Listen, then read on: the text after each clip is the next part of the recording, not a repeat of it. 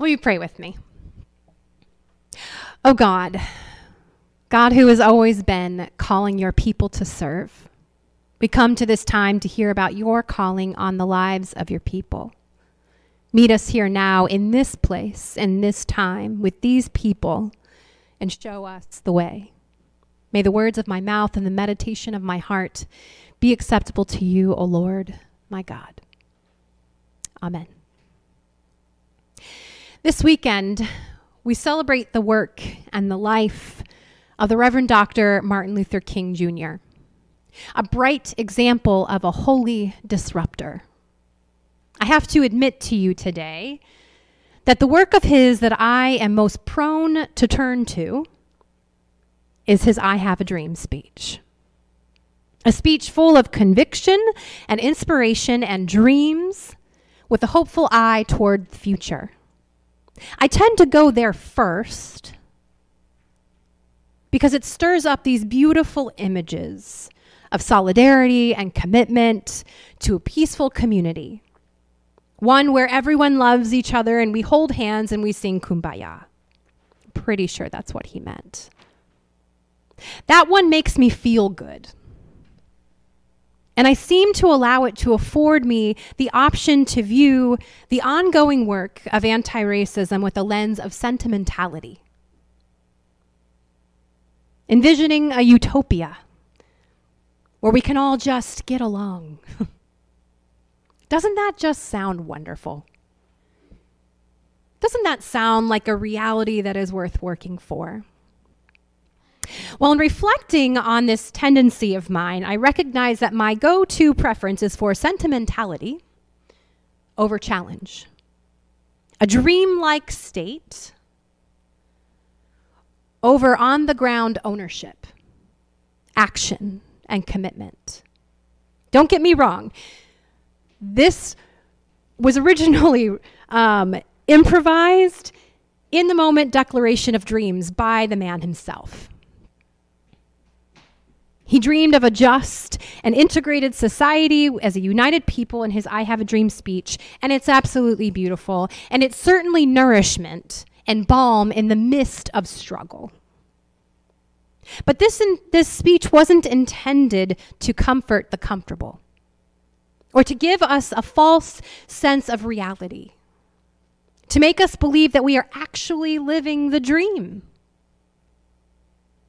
The intention was to offer hope and light to those in the midst of the struggle and to disturb the status quo.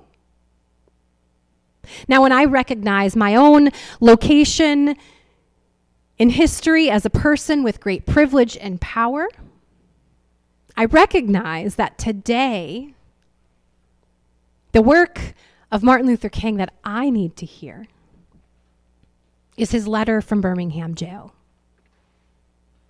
Because while part of King's dream has been realized, much of it has not.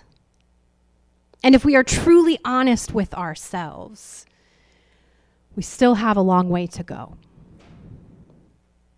One of my beloved colleagues and local pastor, Reverend Garrison Lockley, he's the pastor at Bethel AME, was recently quoted in a news article announcing the NAACP-sponsored service that I spoke about earlier. That's happening tomorrow evening at Mount Olive Baptist Church here in Pottstown. And while reflecting on one of his favorite sayings of Dr. King, he was quoted as saying, "I really believe that when we're silent on the things that matter in our community, we will continue to see problems in our community. We're still dealing with homelessness. We're still dealing with gun violence. We're still dealing with drug activity, with poverty, with fair funding for education. And all of these have a racial component. So it's important for all stakeholders to come together to address the issues and address the underlying racism that continues to plague our society. We need to do this for the betterment of our community, for the future of our children." This is driving me a bit bonkers. Just gonna. So in other words, we still have a long way to go. There is still work in front of us, and while hopes and dreams may help carry us in the struggle, we still have a lot to face within ourselves and within our community. The Reverend Dr. King penned the famous letter from Birmingham jail in an actual jail cell. He was arrested for refusing to cease participating in a nonviolent demonstration in Birmingham. It was addressed to clergymen. So this wasn't just to like some general public. These were to the religious folks, his colleagues. They were criticizing him for his work, which resulted in his arrest. So basically, it's your fault. Like, you should have known better, right? In his letter, he eloquently expressed his convictions, why this work is important. But then he turned pointed attention to the nature of the criticism itself, as well as the resulting silence and complacency that he witnessed from the white church and its leaders. And I'd like to share with you two sections from this speech that are particularly poignant. And I apologize that my voice might not be quite as powerful as the man himself. We're actually going to post him reading this letter to our Facebook page later this afternoon, so you can hear it better. Anyway, he writes, "I must make two confessions to you, my Christian and Jewish brothers. First, I must confess that over the last few years, I have been gravely disappointed with the white moderate. I have almost reached the regrettable conclusion that the Negro's great stumbling block in the stride toward freedom is not the white citizen's counselor or the Ku Klux Klanner, but the white moderate who is more devoted to order than to justice, who prefers a negative peace, which is the absence of tension, to a positive peace, which is the presence of justice, who constantly says, I agree with the goal that you seek, but I can't agree with your methods of direct action. That's not familiar, right? Okay. Who paternalistically feels that he can set the timetable for another man's freedom, who lives by the myth of time, and who constantly advises the Negro to wait until a more convenient season. Shallow understanding from people of goodwill is more frustrating than absolute misunderstanding from people of ill will. Lukewarm acceptance is much more bewildering than outright rejection." So if that's not enough, one more disappointment. I have been disappointed with the white church and its leadership. Of course, there are some notable exceptions, and he names a couple people who are doing some good work. But despite these notable exceptions, I must honestly reiterate that I have been disappointed with the church. I do not say that as one of those negative critics who can always find something wrong with the church. I say it as a minister of the gospel who loves the church, who was nurtured in its bosom, who has been sustained by its spiritual blessings, and who will remain true to it as long as the cord of life shall lengthen. I had the strange feeling when I was suddenly catapulted into the leadership of the bus protest in Montgomery several years ago that we would have the support of the white church. I felt that the white ministers, priests, and rabbis of the South would become our strongest allies. Instead, some few have been outright opponents, refusing to understand the freedom movement and misrepresenting its leaders. All too many others have been more cautious than courageous,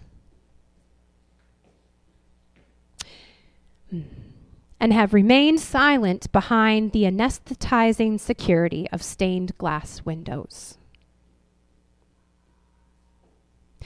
Lastly, he wrote, this is maybe the one that hits me right in the gut. There was a time when the church was very powerful. It was during that period that the early Christians rejoiced when they were deemed worthy to suffer for what they believed. In those days, the church was not merely a thermometer that recorded the ideas and principles of popular opinion. It was a thermostat that transformed the mores of society. Wherever the early Christians entered a town, the power structure got disturbed.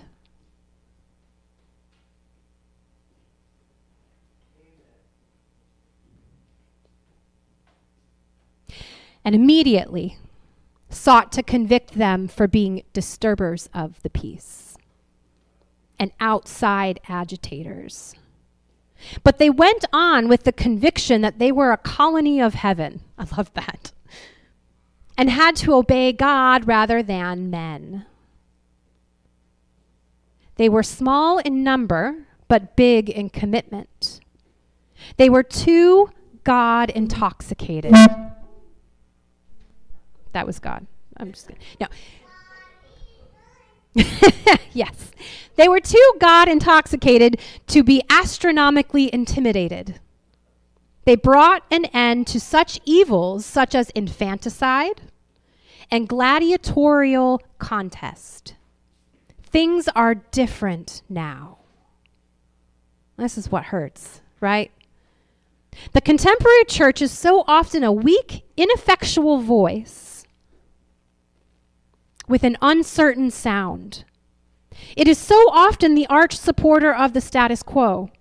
Far from being disturbed by the presence of the church, the power structure of the average community is consoled by the church's often vocal sanction of things as they are.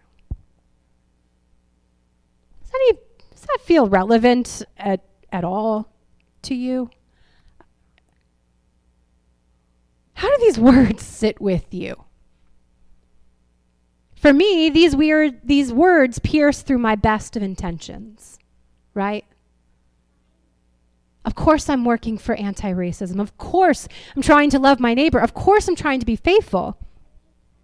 But trying? What does that do? And it compels me to ask myself some serious questions. Am I a disturber of injustice, or am I disturbed by the disturbers?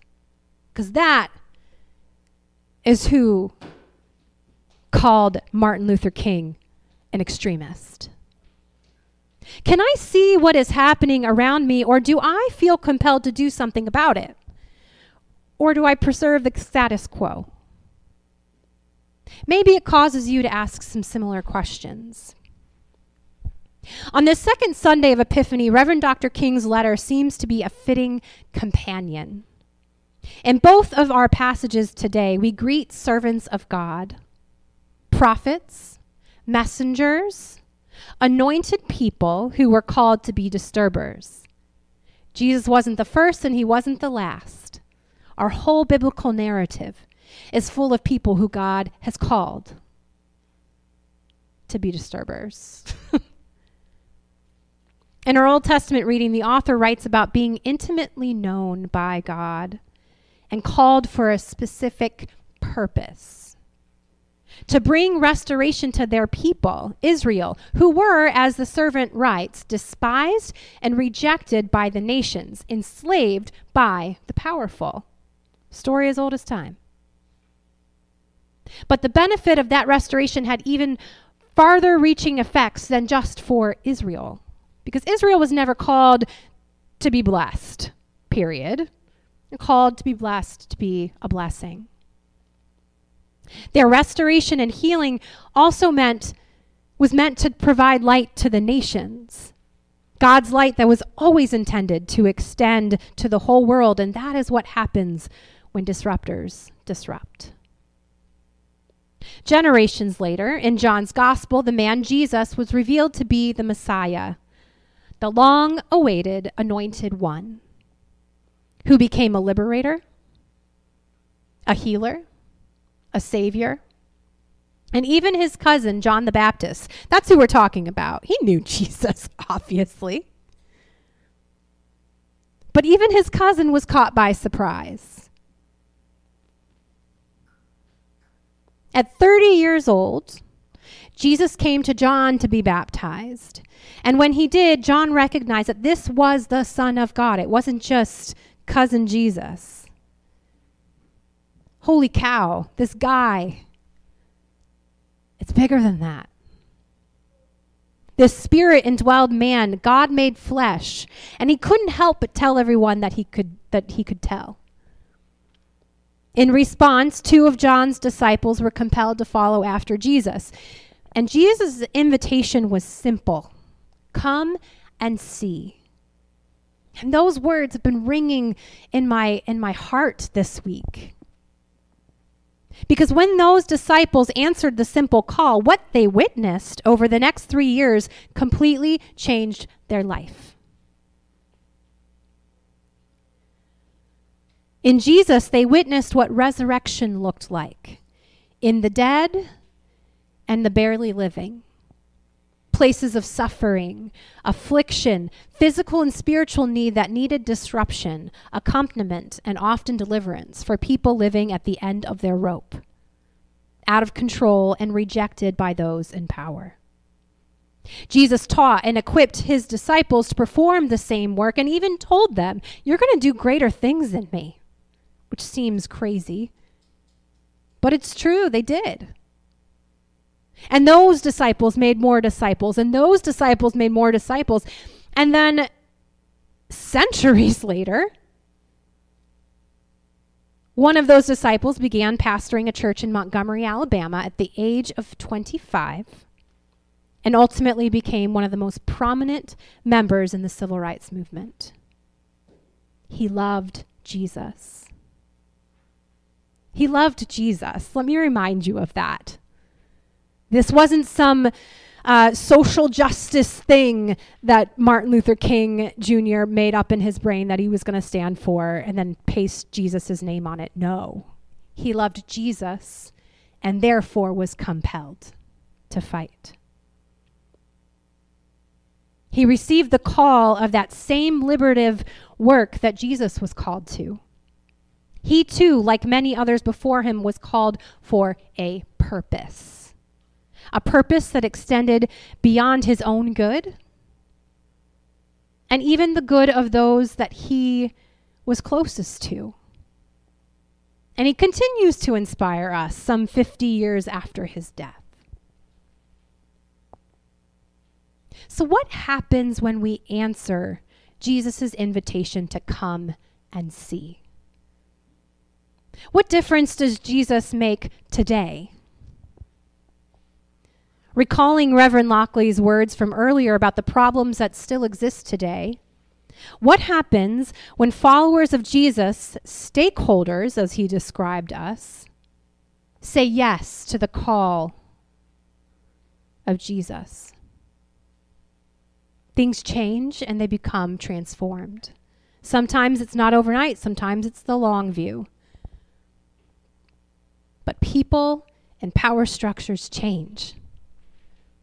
And they're transformed. Unhoused people gain safe shelter. Gun violence ceases to plague neighborhoods. People are delivered from clutches of addiction. Everyone has what they need to survive.